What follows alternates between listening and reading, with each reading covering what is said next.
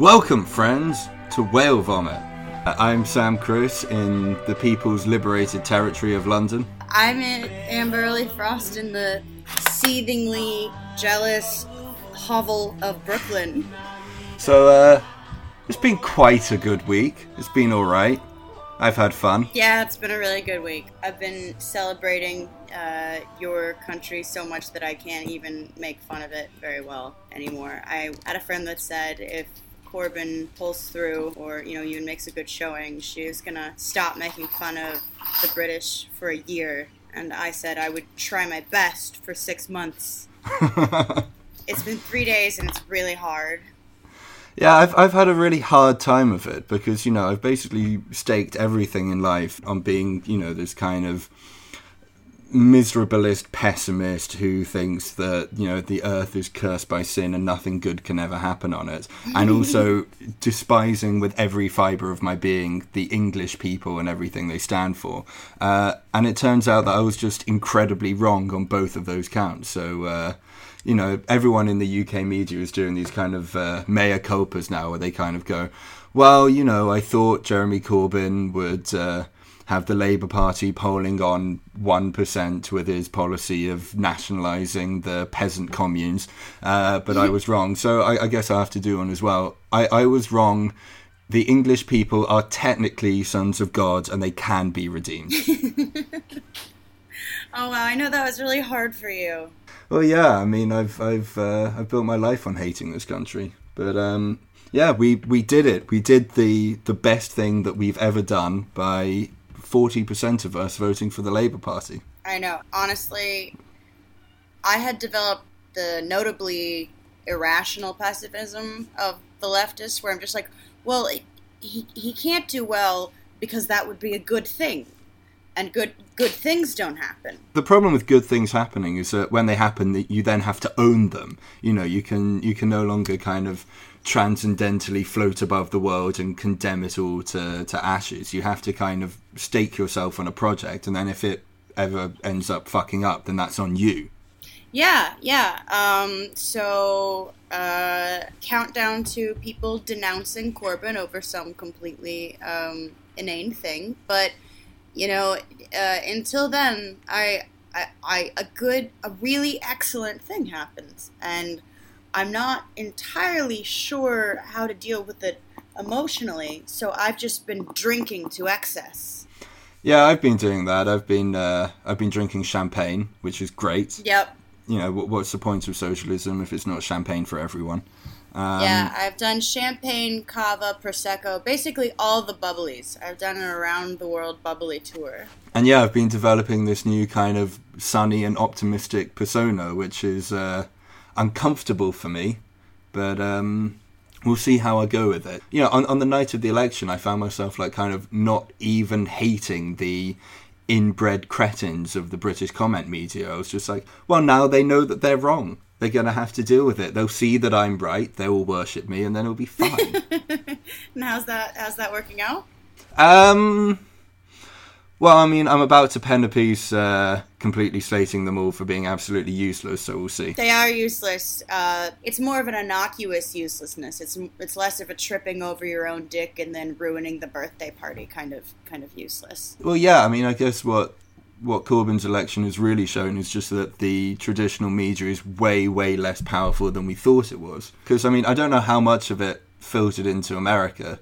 We were following it, like, vicariously, just obsessively. And also, there's some jealousy there because he is, in fact, a better candidate than our late, great, God bless him, he was thrown into the Lindwer Canal, Bernie Sanders. Yeah, I mean, Corbyn is a better socialist than Bernie. Yeah, but in that he's a socialist. Yeah, he's not a kind of New Dealite. Although, I mean, like, Labour's manifesto is like the most radical manifesto Labour has probably ever run with, and even then it's kind of social democratic-y.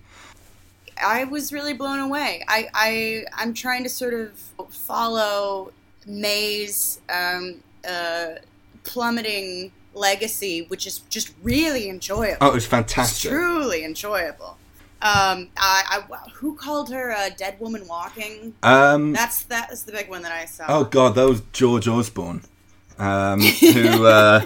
whose real name is Gideon, and you know he's mostly famous for being the guy who impoverished millions of people in this country when he was chancellor and led to potentially tens of thousands of deaths. But then also every time he was captured on camera, he would have this kind of really creepy, far away grin while he was looking like 30 degrees away from the lens. So he looked like he was on PCP the entire time, which would be far too reasonable an explanation for the Conservative Party over the last 7 years. Well, that's charming. But, I mean, she's a disgrace. It's great. It's enjoyable. It's a, 5 times Hillary level cell phone. Yeah. It's a very intense cell phone. And it's like the sort of Protestant in me is just very smugly smirking at... It's such a tale of hubris, too. It's a medieval parable. It is. It's so good. There was a queen who wanted to prove that she was loved by all the people of the land, so she decided to ask them, and then she ends up being burnt as a witch. It's so good. Yeah. Yeah, it's fantastic. The problem is that she's still the fucking prime minister, which is, frankly, unbelievable. Yeah, how long are you going to be in this weird limbo, though, where people, deal with this before they... I don't know, tie her to a boat and then set it on fire? I mean, potentially for the rest of our lives. If, the agreement with the DUP holds up, she could theoretically have a full 5-year term. But given that she's, possibly the worst negotiator in frontline politics at the moment, that's kind of doubtful. But, I mean, did you see her initial speech when she returned to Downing Street? I did not.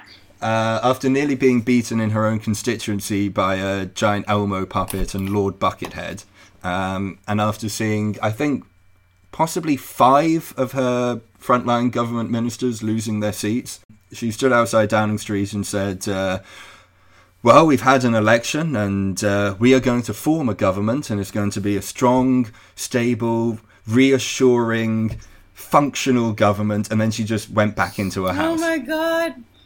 Without kind of even mentioning the fact that a party had essentially been crippled in England, and that, she was promising a 100-seat majority, and she'd actually lost it altogether. I know, it's so good.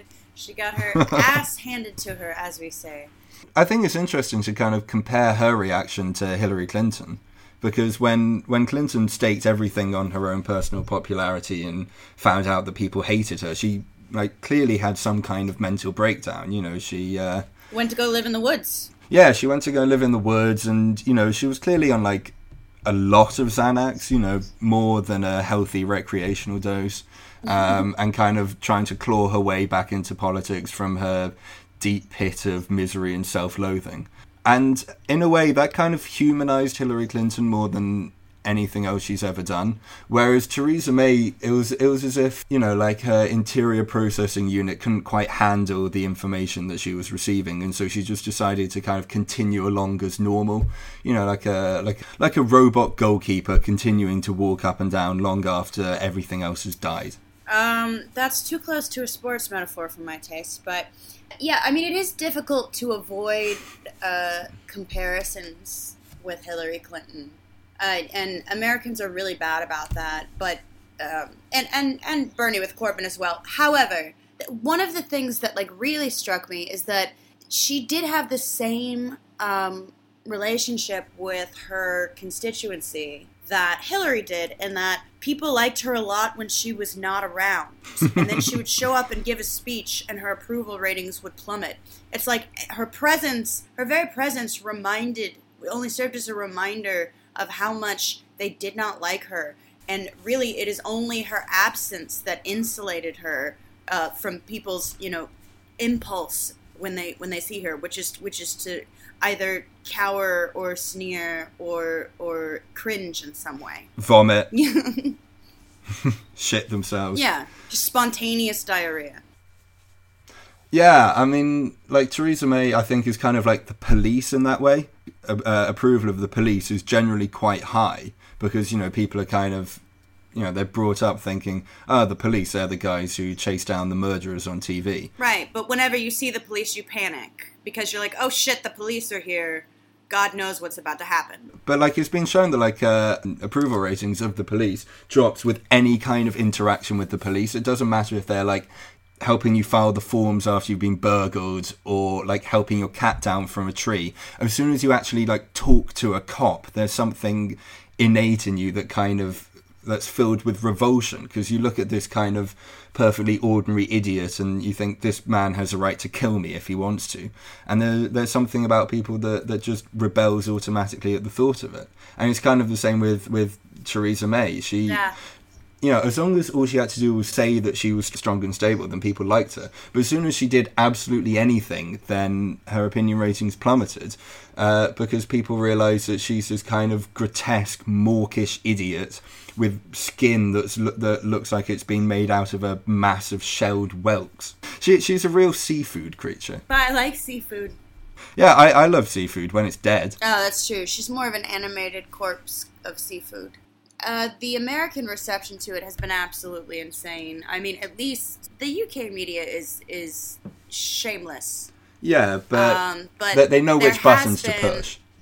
Whereas the Americans just seem to have, apart from the American left, who have been fantastic, but mainstream American media has been absolutely bizarre. Right, but there is no American left media, really. I mean, there's just liberal media. Well, I'm talking to it. Yeah, that's me. Hello. Thank you. Thank you for your approval. It has been fun going through and seeing all the old sort of considerations, even in the U.S. media, of like, well, what could happen with Corbyn? Absolutely nothing. Like, there was no one got it. Like, literally no one got it. And I love how terribly, terribly wrong they are over and over again. If anything, because it points out, like, their cynicism. Their general cynicism and their kowtowing to power. Yeah, I mean, I think we should talk, like, also just about the general ignorance, which is really astounding. I showed you the Clara Jeffrey tweet, right? Oh, yeah. But fill in our listeners. So Clara Jeffrey, who is the editor of Mother Jones, despite being, her own made-up child, she tweeted something along the lines of, "Oh, how many Americans celebrating Corbyn's victory and saying that it means Bernie would have won are aware that this was the UK's first election on a completely new kind of election system?" And she was highlighting a bit from a New York Times article, which was talking about the British first past the post. Yeah. And she read it as the first past the post system. Which, I mean, I'm trying to think of what you could possibly compare it to, but like it's, for someone who writes about politics, especially considering as like America as first past the post, it's the dumbest fucking thing anyone could possibly have said. But what makes it perfect is the way that it's couched in that kind of, oh, you simple lefties who are celebrating this victory, don't you know what we political insiders know, which is that to really understand the world, you have to tear out one of your own eyes. Yeah, no, that's fabulous because she delivered it so smugly. Yeah. And that's hubris. Again, I'm loving all of these downfalls from hubris. Everyone's getting their comeuppance. God, I hope I'm not next. Yeah, probably. Just watch yourself. Just don't tweet for like a good 24 hours. Never mind, you're doomed. But yeah, I may as well die now. I think that the idea that that she wanted to, and not just her, but this sort of like liberal media class in general that are very cynical. They wanted to, in general, somehow retain some of their credibility. So they're like, oh well, I'll act like I know a minute detail about UK politics and just get it so wrong, like just not even being close to knowing what they're talking about. And it's like, you can't just take the L. And theoretically, it should be an L you're happy to take. Like, I'm so happy to be wrong. Yeah, I mean, this is a line that like in the UK media, a lot of people are having difficulty with. I mean, like the traditional media mainstream left has, from the very beginning, been completely hostile to Corbyn. you know, like back when he was a 200 to 1 outsider in the Labour leadership race, they were already kind of going, this old dinosaur, he probably shouldn't even be allowed to stand. What's the point in giving socialism a voice when no one cares about it? But ever since he took the leadership, they've been screaming that he's completely unelectable. And then every time that that Labour loses a by-election or a council election, because of the massive media impression that he's completely unelectable, that's been taken as kind of further proof. But you know, it's been arranged on these two different levels. You know, there's a kind of Corbyn is incompetent and unelectable, even if, you know, we pay lip service to his ideas. So he absolutely has to go. Or there's a kind of more hard line, you know, Jeremy Corbyn is a terrorist sympathiser in bed with Iran, which has been like coming from people who call themselves leftists as well. And so now you have this kind of bizarre genre of like kind of exculpatory essays coming out from people like fucking Nick Cohen, in which they kind of go, well, I guess I was wrong about him being unelectable, but I guess that just proves that the British people in general are unelectable as well. I wasn't wrong. The results were wrong. The reality itself is wrong. I could not possibly be wrong. Ergo, there must be a glitch in the system somehow. That mutant, Nick Cohen, he doesn't even look human. Like, I mean, not to go all you, but he is literally shockingly reptilian looking. I think he's much more amphibian, I think. Hey, no, I'm amphibian. I'm a cute little tree frog. Yeah, Nick Cohen is like if you took a kind of like a toad and just kind of put it in like a pond filled entirely with whiskey, then eventually it would turn into Nick Cohen. But wasn't there was someone in America who wrote something along the lines of, you know, immediately after the election said, well, it looks like 13 million British people need a bit of an education in democracy and civic values. Oh my God. Speaking of which, going back to my, American rubbishness and cultural chauvinism, I forgot that Theresa May had to ask the Queen to hold the fucking snap. Oh yeah, and she had to ask the Queen to she had to ask the Queen to dissolve Parliament, and then she had to ask the Queen for permission to form a government after the election.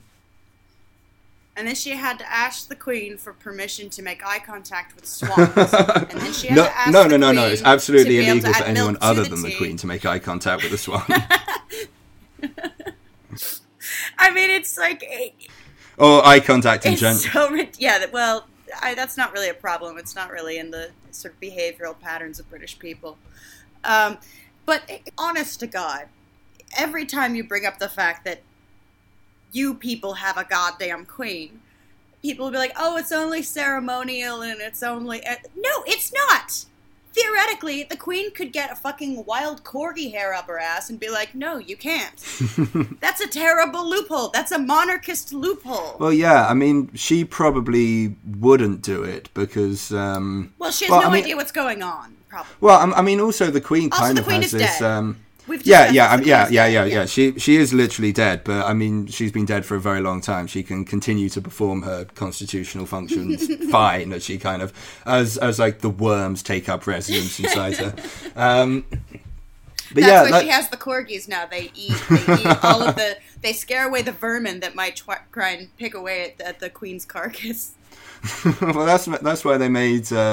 Very sure that they never fed the corgis on dog food with pork. Otherwise, you know, the next time they started moving her robotic animated corpse around outside, they would just leap on her in front of the cameras. But yeah, like the Queen is kind of the same thing as like the police and Theresa May phenomenon, because people absolutely love her and they have no idea who she is. They like the idea of her. Oh, we love the Queen. She's, you know, she's so patient. She's always been there. Like, you may as well be describing a fucking rock. She doesn't move. She's very stationary.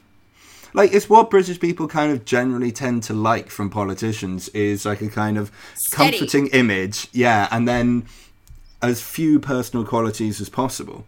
And that's why it's kind of surprising and incredible that Corbyn did well, because he's not that kind of guy at all. You know, he had like the complete opposite effect. Like, people hated him until they actually found out who he was. Yeah, I mean, and also like every delightful personal detail that popped up, so it became this very strange, pleasant thing, you know. And I don't want to overstate the personal appeal of politicians, because I do think that people generally and largely tend to be rational in the sense that they're self-interest and they were responding to his message. They weren't just in love with the guy that gardens.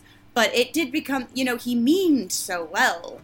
Like, he is like, oh, look at his little cardigan. Look at that giant gourd he grew. Oh, he makes jam. Oh my gosh. It was like very endearing.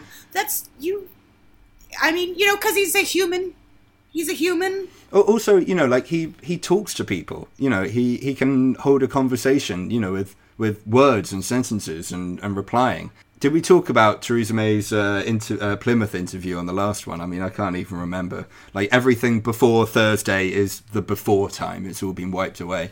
But like there were two records in the election of like the MPs returned by the biggest majorities in history. And number one was Diane Abbott, who the media have also they've gone after her super hard. Yeah, screaming at in a incredibly racist way, let's be honest. But then number two was Jeremy Corbyn, who was re-elected for, I think, the 9th time for his constituency. And that's because, like, people who actually live in his constituency in Islington, they love him because he knows all of their names and he remembers their faces and he remembers what they like and don't like. And he genuinely seems to care about other people. And that's incredibly rare in politics. Yeah, and the sense of a politician as a public servant, it actually is very kind of well represented by him. And like, that's everyone who has sort of, you know, been attached to his career when he was like this weird little far left, you know, Labour mainstay that people didn't really pay attention to. They fucking interviewed his goddamn, you know, Lebanese diner guy. Oh, I saw that. That was a fantastic video. Oh my God. The Navarro one. Melted my black little heart. Yeah, and it didn't even have to rely on any kind of, like, you know, emotionally cynical plinky piano music. No, there wasn't any affectatious kind of ukulele or whatever the fuck ever. It was just like, he's a human and he's nice, and it's just so shocking to see that. And he's really dedicated to his work and has been for an extremely long time when people weren't really paying attention. And people respond to that. How often does that happen? You know, like people absolutely do come out for Corbyn personally. You know, like there was some fucking irrelevancy of a right-wing Labour MP or whatever. He was on Twitter kind of, you know, talk about how he's going to continue to fight the leadership in favour of the kind of the centrist policies that real British people enjoy. And his mentions were just full of people going, I'm your constituent, I voted for you. I didn't vote for you personally, I was voting for Jeremy Corbyn and for his programme. And, you know, like there's a reason that these fucking traitors, these slugs, are getting increased majorities of 20,000 on an election 2 years ago, and it's not because everyone's really proud of what they've been doing to obstruct Jeremy Corbyn. They can't possibly think that either, right? Or are they that deluded? Oh, these people are well, I mean, if they weren't that deluded, then they might have actually realised that something was up when the 200-to-1 outsider actually won their party's leadership election 2 years ago.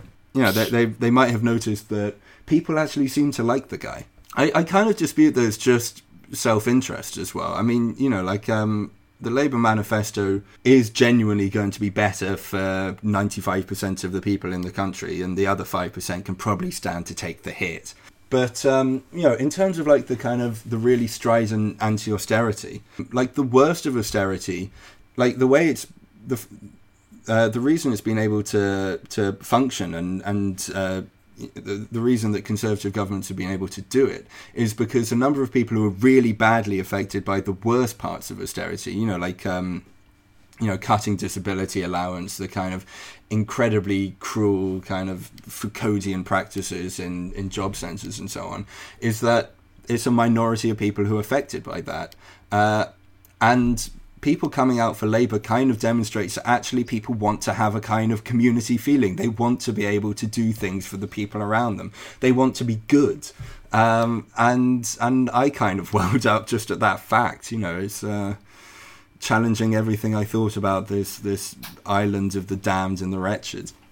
There's hope. Well, I always use the metaphor I think is good, but the movie itself is incredibly bad. And I use this metaphor to sort of describe the sort of cynicism of liberal progressives. But do you remember the King Kong remake with Naomi Watts? No, I do not. I think I saw it, but I don't remember it.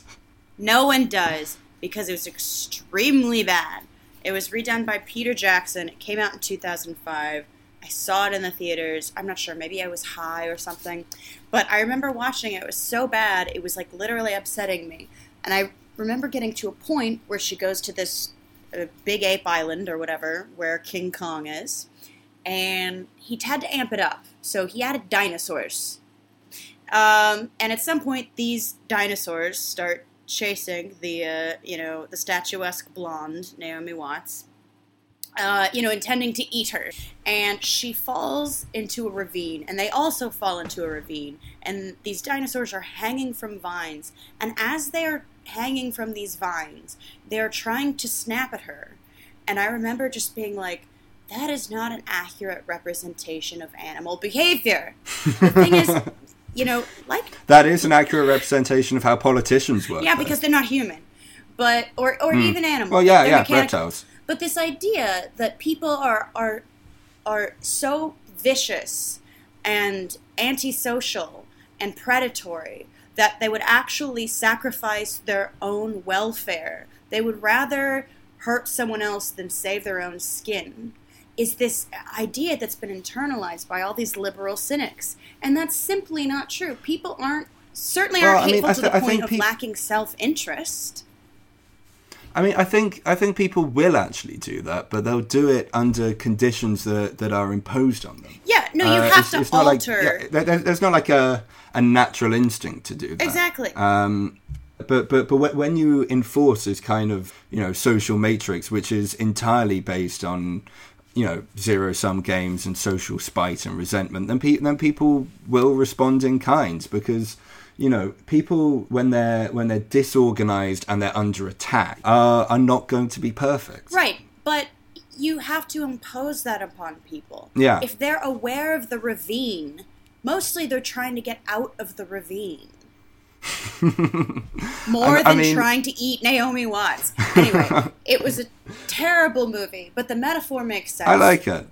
The idea that people are lacking or so invested in their own sort of personal prejudices or bigotry or sense of competitive predatoriness that they're not even self-interested anymore. That's a delusional, cynical thing that I think the media class especially, but liberal politicians have really picked up on. They're like, well, it wouldn't fly here because, they don't want to see this person getting benefits. And it's like, that's not how people think. It's often quite hard to gauge how people actually think. I went canvassing for Labour during the election, and I know, that's so cute. I know. If you told me 2 years ago, hey, I've joined Labour now. If you told me 2 years ago, you're not only going to vote for Labour, you're going to join Labour and canvass for Labour, I would have been absolutely disgusted by myself. But we've come a very long way. What's really stunning when you go out canvassing is a kind of incredible diversity of opinion you come across. If you try and gauge the national mood by reading the newspapers, you really do get the impression that the country is full of absolutely cynical, absolutely brutal cunts. But when you go knocking on doors, you'll find really doctrinaire socialists living right next to tacit neo-Nazis. There's a wide degree of opinion out there, and a lot of it is very unorganized, and it needs organization.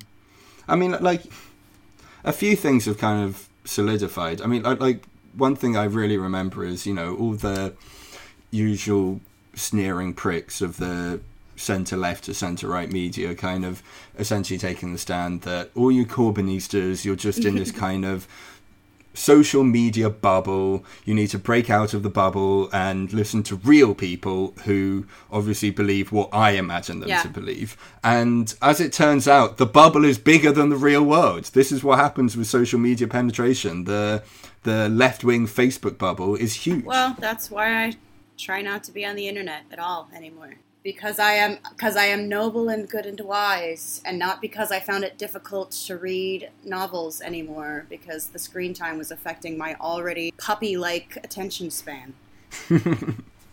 These days I mostly just read novels that I find at the train station. That's not a bad, I mean, that's a very crowdsourced way of digesting literature. They had The Name of the Rose by Umberto Eco the other day. Oh, see? Yeah, I think one of the most interesting things to come out of it, though, was Momentum, which is like, I guess, like the British DSA, if you have to make the comparison. I know. Yeah. They open out a lot of really fantastic video content, and a lot of it was going out on Facebook. And something like 25% of all British Facebook users saw a Momentum video in their timeline at some point during the election. And almost all of those were shared organically by people they know. Whereas, you know, there was a lot of fear about the Tory fake news media machine, which was meant to have delivered Brexit. But in the end, all they could actually do was buy up Google ads about how their dementia tax wasn't actually a dementia tax, which, you know, when you search for it, you ended up getting stories about how they were buying up adverts to try and conceal the truth of what they were doing. So, you know, I think the main lesson people can get from this election is trust in the people. Yeah, I mean, that's revolting, but you're probably right. Yeah, so what's next? I actually literally don't know what's next. Whenever I look up, like, okay, so what happens now? I know that they failed to get the majority, and they're like, well, it could be a few things. It'll probably be this thing. Okay, when is that thing going to happen? It could take a really long time, or a really short time. I'm just saying, you do not have an efficient system. Well, I mean, you'll love this thing, because the story just came out today that there was meant to be a Queen's speech today in which the Queen comes into Parliament. She's rolled into Parliament. Yeah, and she kind of she announces what her government is going to do in the next year.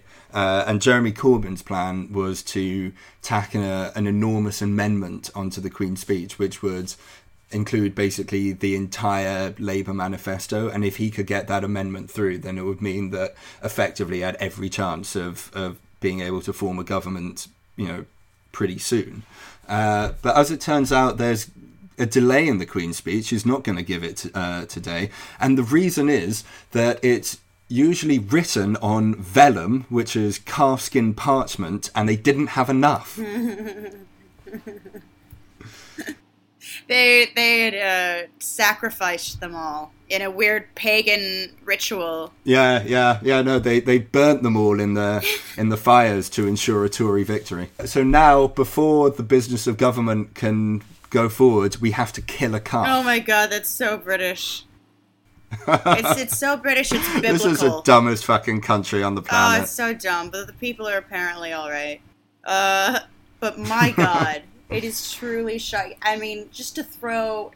I'm trying not to be a massive American snob, because God knows, you know, we're a country formed by your idiot rejects.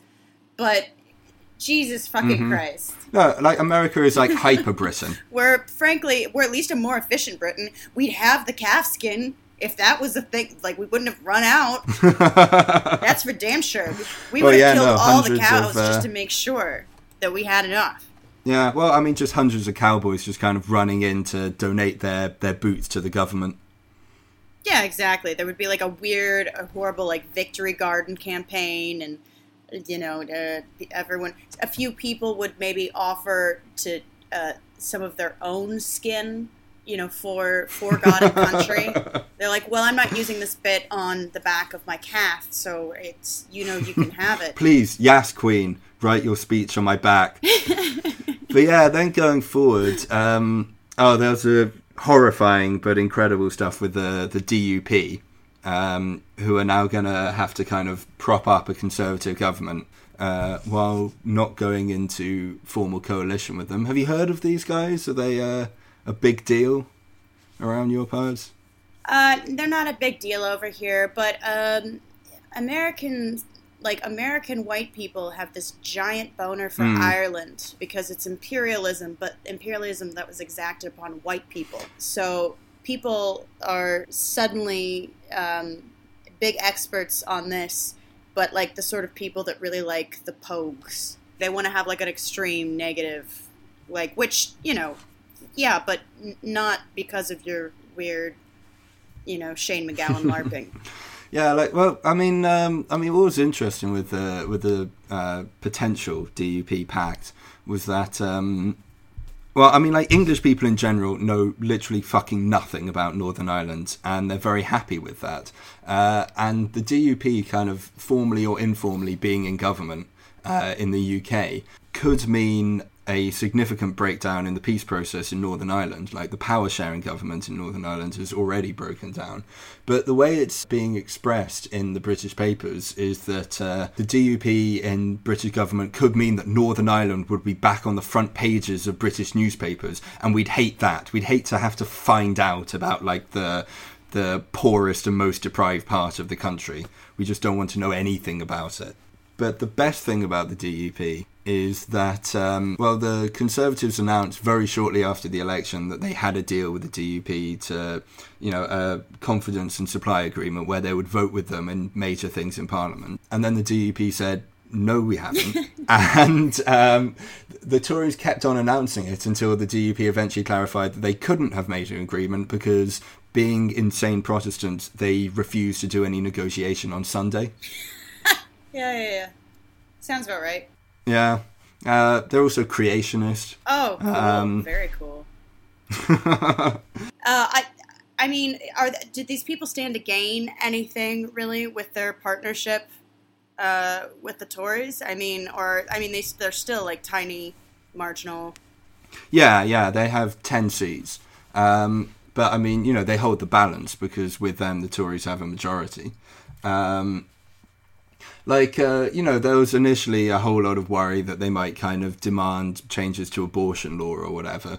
What it mostly looks like they'll be demanding is more money for schools and hospitals in Northern Ireland, which, given that it is the poorest part of the UK, is kind of fair enough.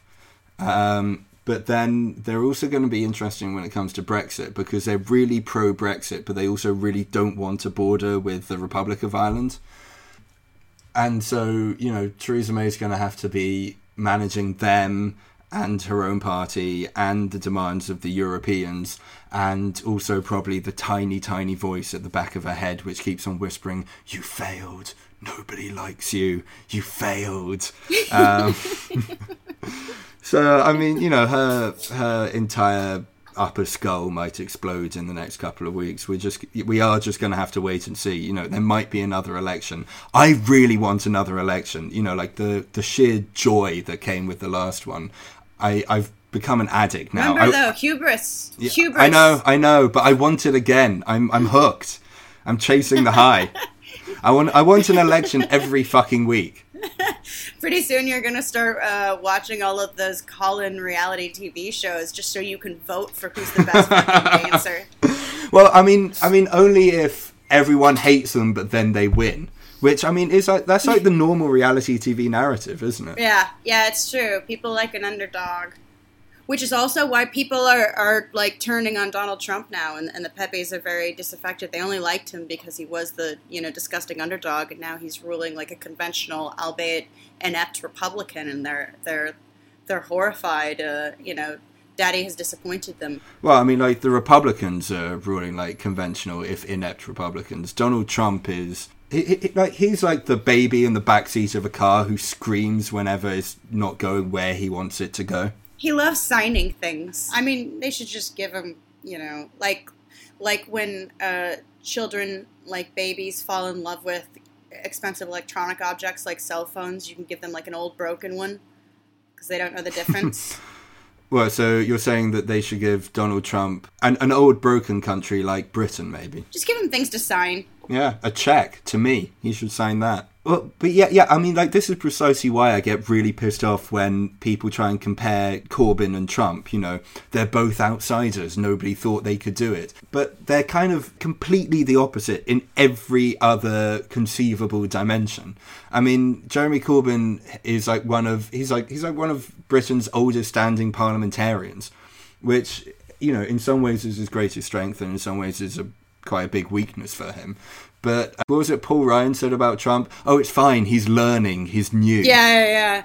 It's okay if he breaks the law continually. Yeah, okay. He doesn't know what he's doing. There's a curve. You know, he gets graded on effort, like what I do with my freshman students. Like, well, he did a lot of really good revisions. That counts for something. We're taking the training wheels off any moment now. They're never taking the training wheels off. Just watch him go, as long as it's smooth and downhill. Well, it's incredibly exciting. I mean, it's far from over. It's literally the best thing to ever happen. Yeah. I mean, since, you know, 1917 or 1951 or like whatever, but it's the best thing that's ever happened to me. You know, like I was born just after the fall of the Berlin Wall. You know, I haven't had a lot of good things. It's the best thing to ever happen to me, and it didn't even happen to me. Everyone is so happy over here. People who were also just these like Bordiga skeptics too even had to soften the fuck up. No, I mean I've written about this actually, but I've been like overwhelmed by the response from the American left. I had on election night, I had like people sending me pictures. They'd taken over bars and they were playing the BBC on the projectors, and you know, groups of young people in America were so enthusiastic about this guy. And unlike a lot of people here, including like at times me, you know, they never doubted that he could do it. It's just good. I don't know what to do when things are good. What is this feeling? Where are my hands? You know, this is a pinhole of light. It's getting bigger. Where am I? No idea. I mean, once Corbyn gets into government and he's the new prime minister, I'm instantly going to turn against him. But it's going to be so much more rewarding and fun critiquing a Corbyn government from the left than a fucking Theresa May government from the left. Like, I would love to be able to do what the fucking Guardian does at every Tory budget, where they kind of go, oh, there's some interesting stuff here, but it doesn't go far enough. I would love to be able to say that the government isn't going far enough, rather than that it's going in the wrong direction. Yeah. Well, I mean, I think if anything, this indicates that people know that there's something inherently rotten about the whole thing. But there's also the possibility of something genuinely good. Yeah, you can do better. Yeah, which is really necessary to the project. It's not just like, oh well, it's like you know, some people think the ship just needs to be corrected, and some people think or are aware that the ship is actually sinking, and people are like, you know, we do have a little bit of time to build a whole other ship that we could get on. And it seems like, I don't know, people are really like ready to fight for like actual socialism, which is shocking to me and feels embarrassingly corny to say. I think people will be really invigorated. Everyone's so excited. Everyone in other places is so excited too. And and the fantastic thing about this is that this has reignited our smug fury that Bernie would have won. Yeah, I guess that leaves us with one last question. Jeremy Corbyn's election performance, is it art? It was a masterpiece. Definitely art. 100% art. All right. All right. Thanks, everybody, for joining us. Talk to you next time. See you next time.